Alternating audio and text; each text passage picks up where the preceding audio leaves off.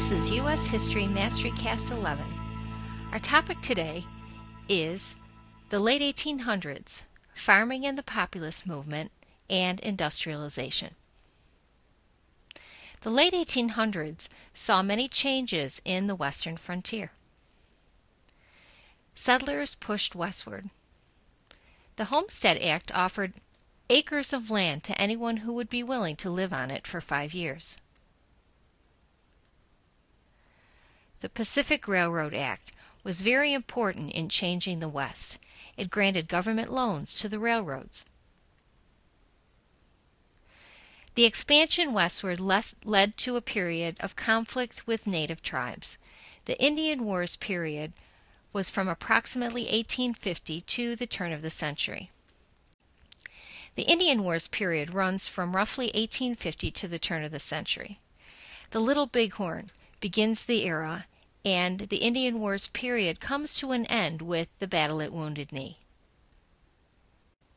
As a result of the Indian Wars and conflict with native tribes, the government policy changes with regard to Native Americans. We see a policy of assimilation, where the government wants native tribes to assimilate to the white man's ways. The Dawes Act was an example of this. We also saw assimilation through education. Schools like the Carlisle School were set up to try to destroy the native culture. Also, destruction of the buffalo led to the destruction of the original Native American way of life. The cattle industry also grew during this period. This is the time of the Wild West, the origin of the American cowboy, which resulted from Mexican influence. The introduction of the longhorn led to the cattle industry. Also, the cattle industry grew as a result of the railroads and demand for beef back east. Ultimately, the cattle industry, however, would decline as a result of natural disasters, which brought drought, fires. Specifically, the blizzard of 1887 was an example of this, where ranchers lost 40 to 90% of all their livestock. The introduction of barbed wire changed the nature of the cattle industry.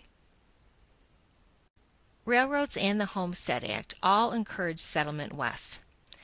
This led to the period known as the closing of the frontier. Land was being gobbled up. In 1872, Yellowstone National Park was established to try to preserve some of the remaining frontier land. It was set aside for public use. With farming came the populist movement. Many farmers had financial problems and were deeply in debt. They were paying very high prices to the railroads, which had a monopoly on their transport for their products. As a result, farmers began to organize. In 1867, Oliver Kelly started what's known as the Grange. The Grange was originally a social and education group, but eventually would become political. This led to the period known as populism. Populism refers to a movement of the people. The Populist Party was formed. The Populist Party sought reforms to benefit farmers and to increase the money supply. This would help farmers because it would decrease the value of money, which would help increase prices. That money, that cash, would go in the farmers' pockets to help them pay their debts. Some of the platforms in the populist movement included a graduated income tax, federal loan programs, many labor reforms, and restrictions on immigration. Many of these platforms later became the platform for today's Democratic Party. William Jennings Bryan became the populist presidential candidate in 1896. His platform included free silver. The populists wanted money backed by gold or silver, which would help increase the money supply. If the money supply was increased, the value of each dollar would go down and prices would increase. As I stated earlier, this would help farmers raise revenue. William McKinley would beat Bryan. However, the populist movement did have a legacy. It showed that a grassroots organization can be successful. The downtrodden can organize, and many new reforms were on the table for future debate in the Progressive era.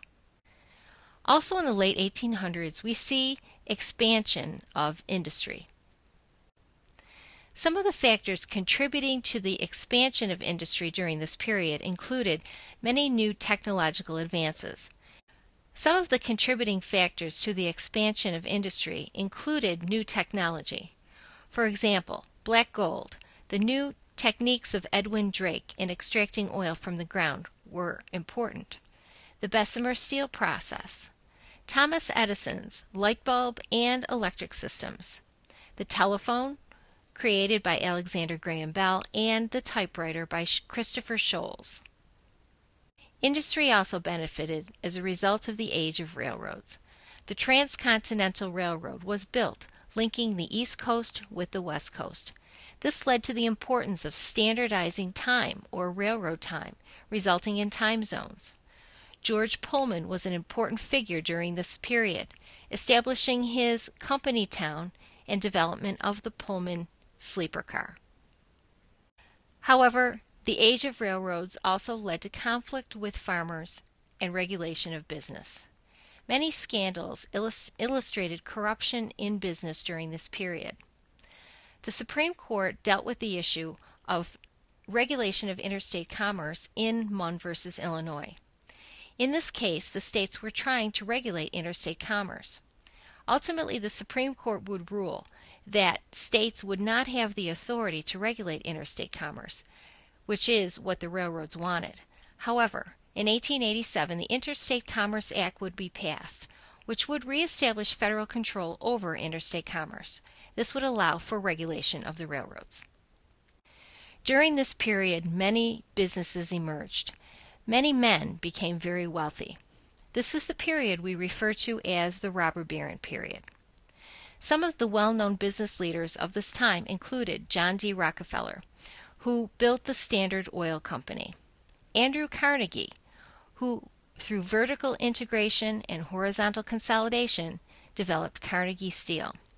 Trusts and monopolies resulted.